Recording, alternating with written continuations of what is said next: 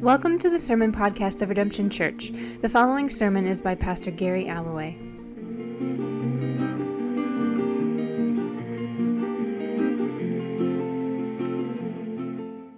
So, Luke 4, 1 through 13.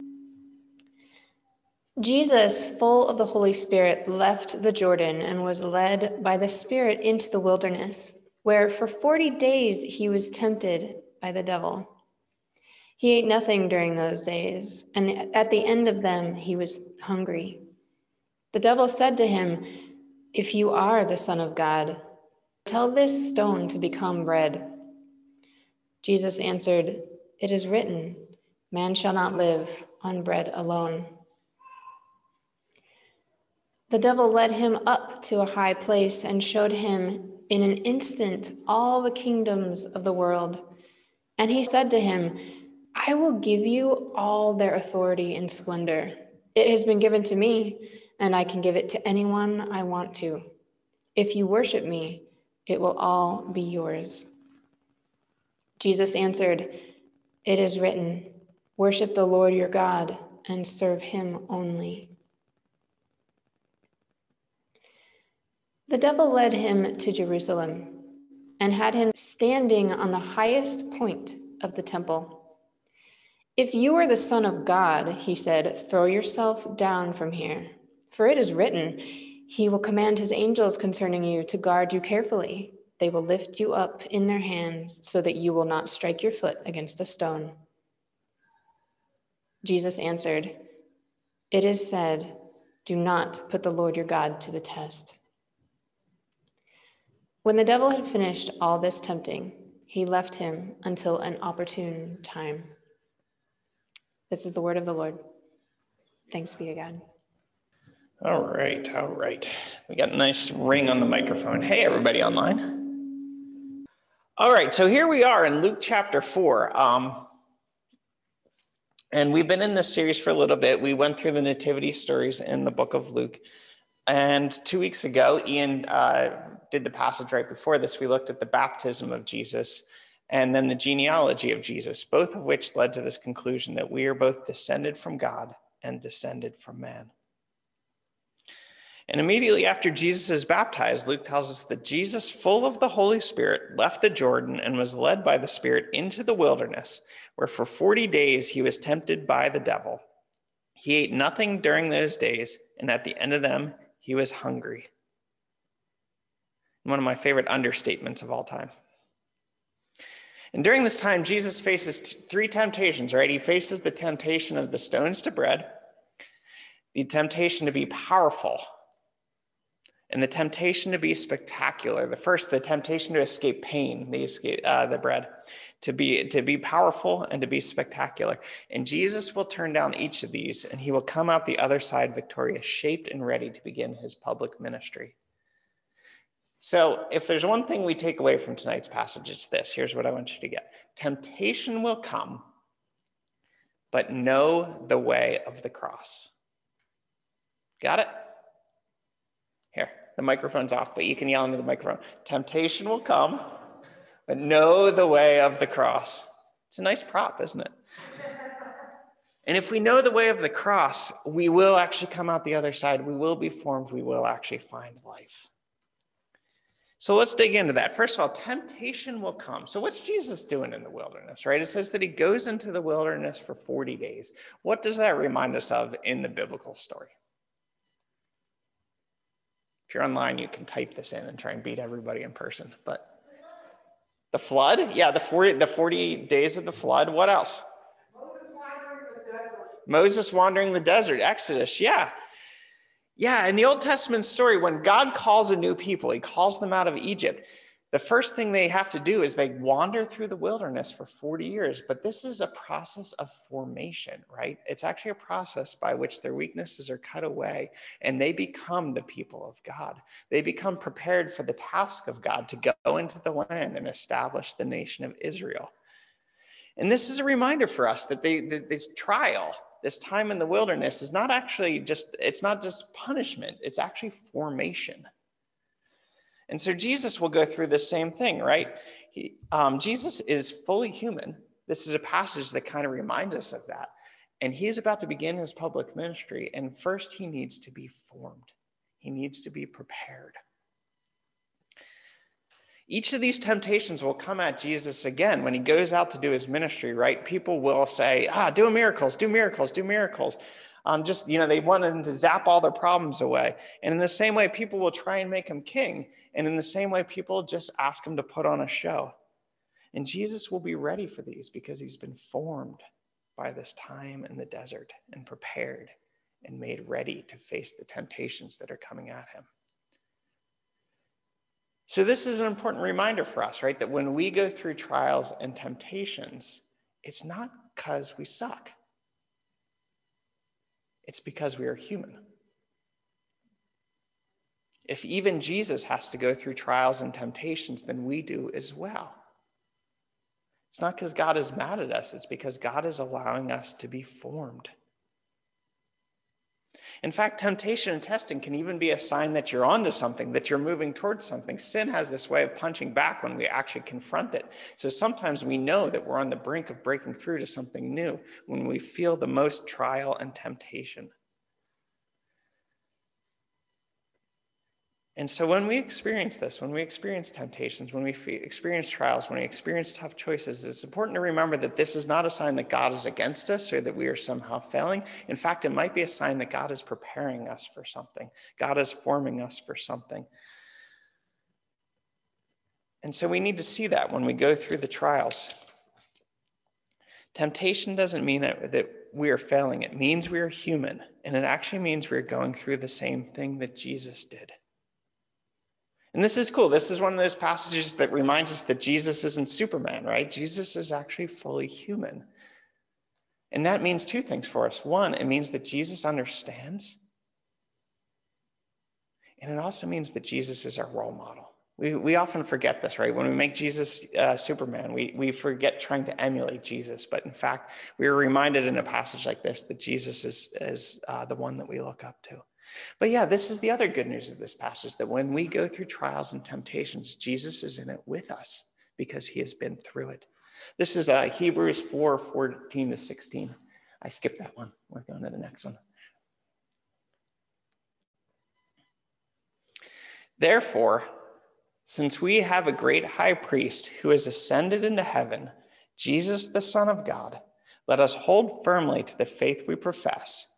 For we do not have a high priest who is unable to empathize with our weakness, but we have one who has been tempted in every way, just as we are, yet he did not sin. Let us then approach God's throne of grace with confidence, so that we may receive mercy and find grace to help us in our time of need. Jesus doesn't battle temptation alone, right? It says that he's full of the Holy Spirit, that God is with him as he goes through these things. And it's a reminder for us to do the same thing, that when we go through trials and temptations, God isn't standing up there waiting to see if we mess it up. Instead, this is the good news of the Bible, that Christ is in it with us, that he walks through it with us, that he understands, that he says, I know what it is to be human with you. Let me walk through this with you. And again, this is the promise that if we walk through it with God, just like Israel in the desert, just like Christ in the wilderness, we will come out the other side prepared and ready for what God has for us. Amen? So the next time you're experiencing temptation and trial, instead of apologizing to God, sorry, open your hands and let God enter in and walk with you through it, and you'll come out the other side.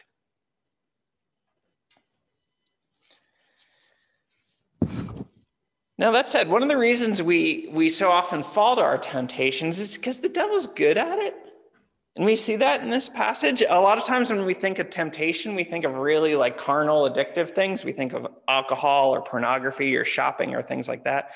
But what's fascinating is to look at this passage and to look at the nature of the temptations that Jesus goes through, because they aren't those things.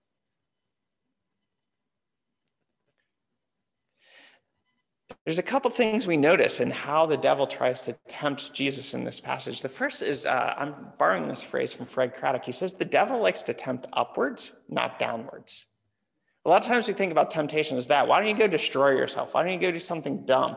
But instead, what the devil likes to do is say, think about how much better your life would be if you did that. Think about how much easier things would be if you did that.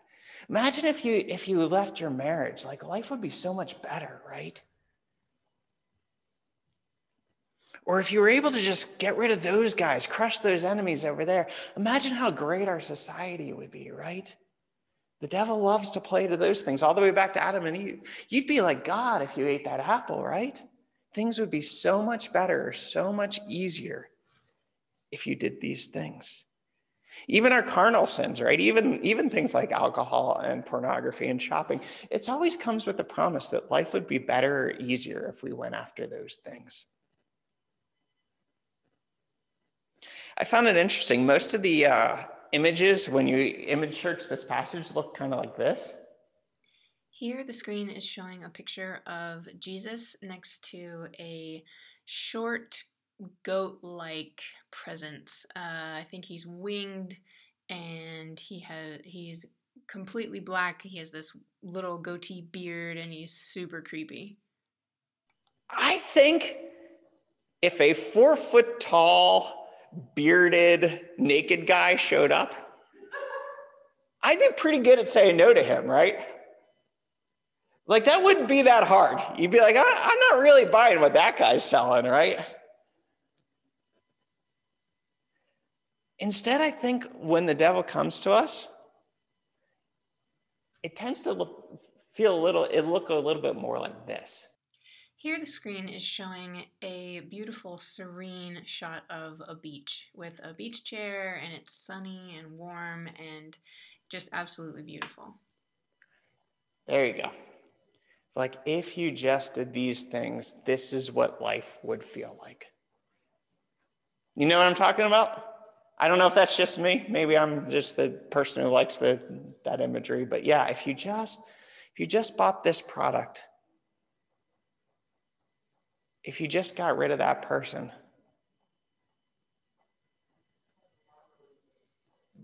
if you just use these things, life would be so much easier. So the devil likes to tempt us upward, not downward. And that's important to remember. Secondly, one of the challenging things is the devil quotes scripture, right?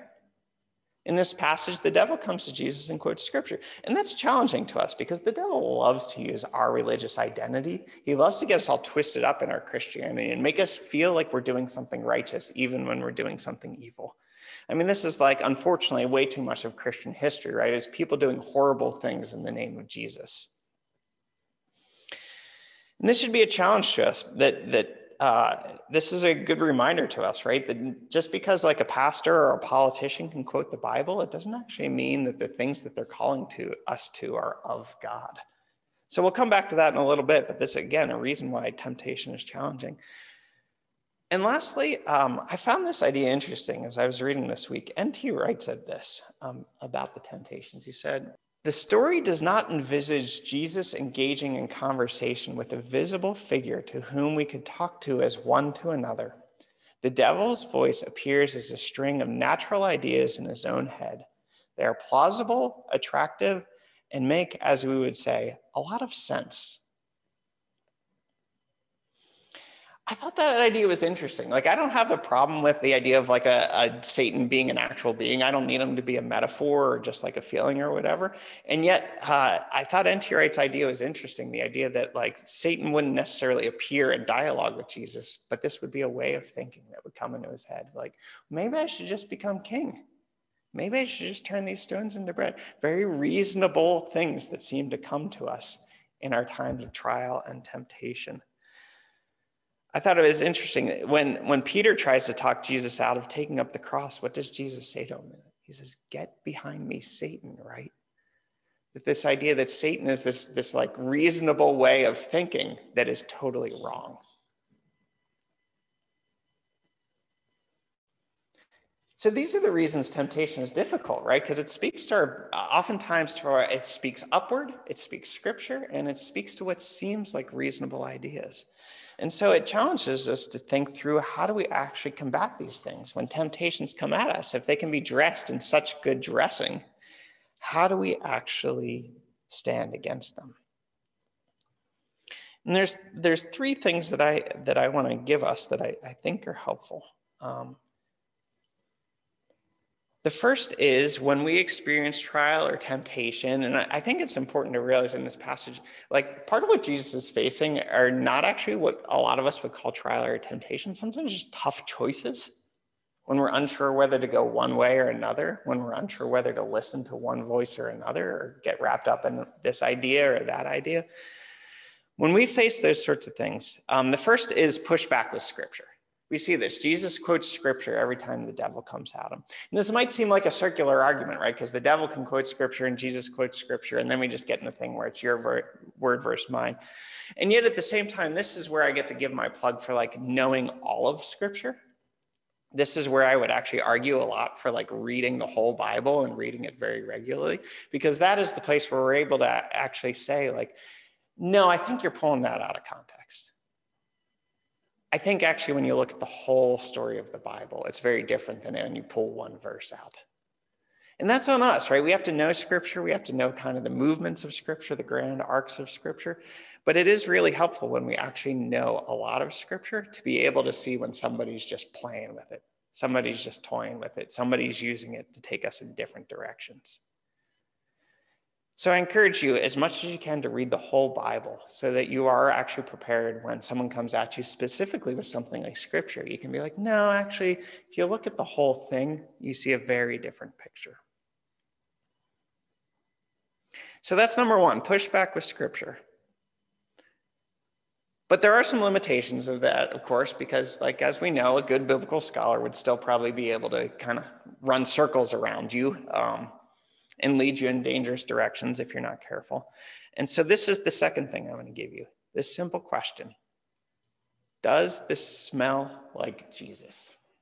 And I'm serious about that, right? When you see something, a path that you might be called to, or even like a social or political movement to get involved in,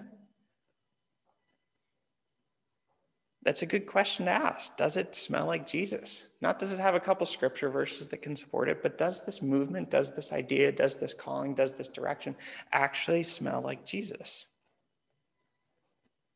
Does this career choice actually smell like Jesus? Does this look like the character and nature of Jesus? As Christians, we don't actually believe that every verse in the Bible carries the same weight. Jesus says that he comes to fulfill Scripture. And so we actually run our interpretations of Scripture through the life and teaching of Jesus. Sometimes we miss that the things that Jesus taught and engaged in are actually our norm for understanding the Bible. So you can make a case for just about anything in the Bible, right? You can make the case for genocide from the Bible. And yet, if you run it through the lens of Jesus, we see that Jesus, who is humble, who says, put away the sword, who says, turn the other cheek, who has every opportunity to engage in violence and says no. So when we are faced with difficult choices, that's the next good question to ask. Does this smell like Jesus? And then even then, I'm going to narrow us down one further. Know the Bible. Does this smell like Jesus? And in case we're still a little bit twisted up and we can't quite decide what Jesus would say about something or do about something, we'll go to a third one here, which is, does this look like the cross? If Jesus is the key to understanding the Bible and interpreting the Bible, the cross is the key to understanding Jesus and interpreting Jesus. And so again, when we face challenges, this is one of our questions. Does this look like the cross? Should I stick in this difficult relationship? Or should I bail on that person for something that looks so much more glamorous? Well, does this look like the cross? Should I crush my opponent who thinks differently than me? Or should I try and love them? Does this look like the cross? In just about every area we can think about that. Should I give in to this indulgence over and over? Well, does this look like the cross?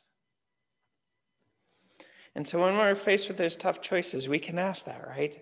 Does this look like Scripture? Does this smell like Jesus? Does this look like the cross?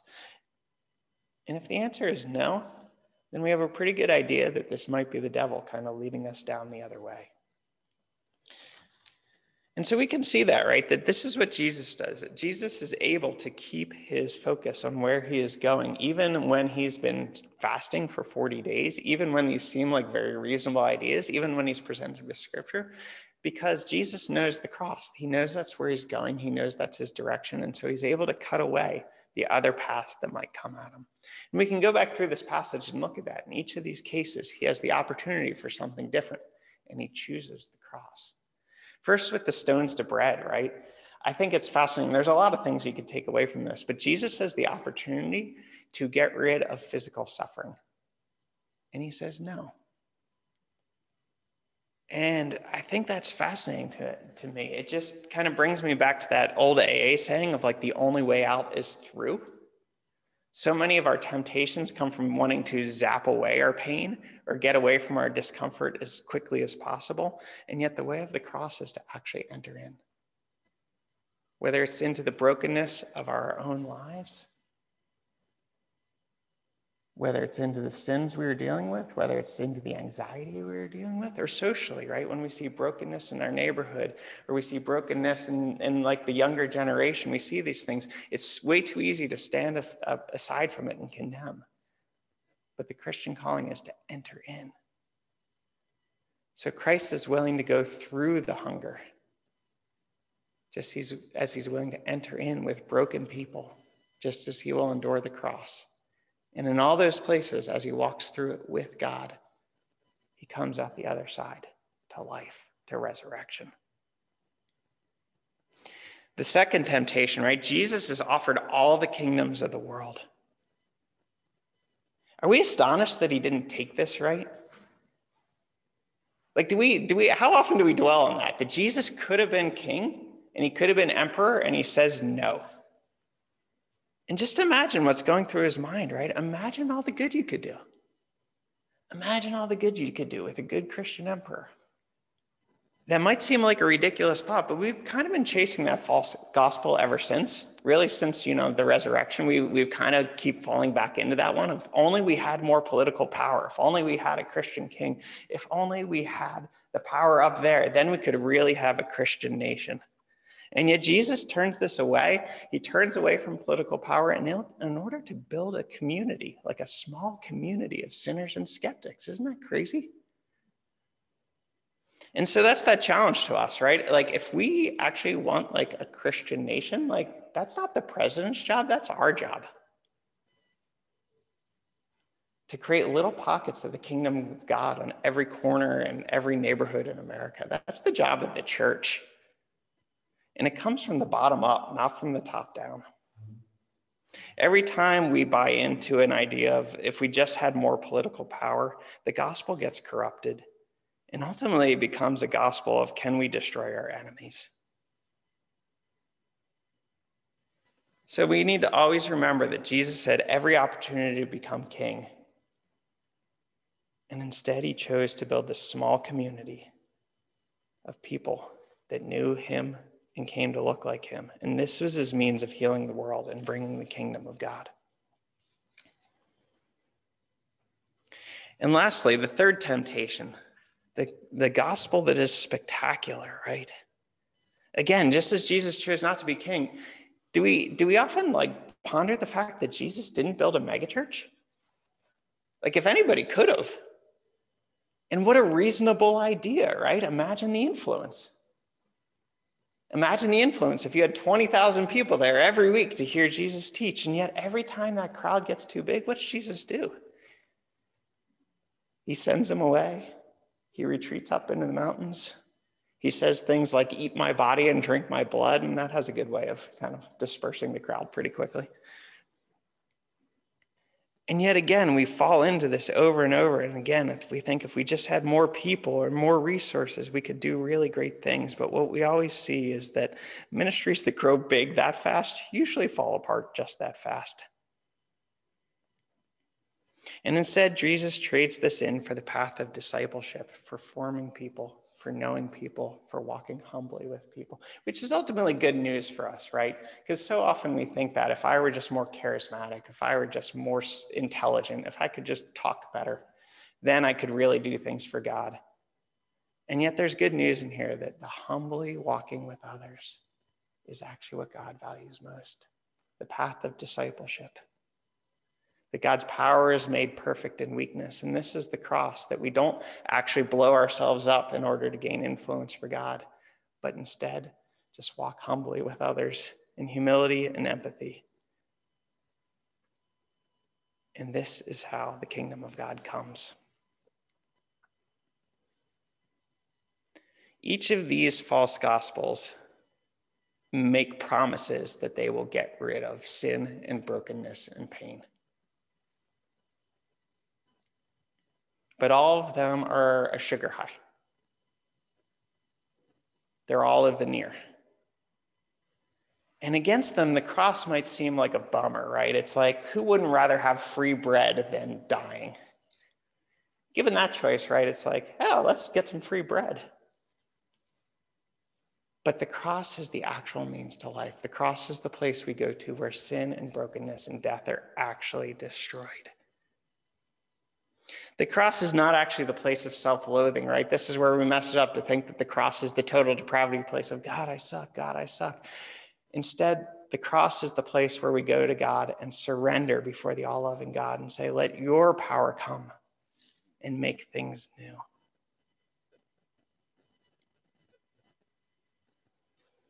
So these temptations will come. Because we are human, they will come. And they'll make a lot of great promises that they'll get rid of everything. They'll make life easier. We'll experience no more pain or discomfort ever again once we have these things. And yet, if we actually go to the cross in those places, we will find life. Sin will be destroyed. Brokenness will be destroyed. Death itself will be destroyed. Because the cross is the gospel. The cross is the means to destroy sin, the means to the kingdom of God, the means to truly know God. As Jesus said, whoever wants to be my disciple must deny themselves, take up their cross, and follow me. For whoever wants to save their life will lose it, but whoever loses their life for me and for the gospel will save it.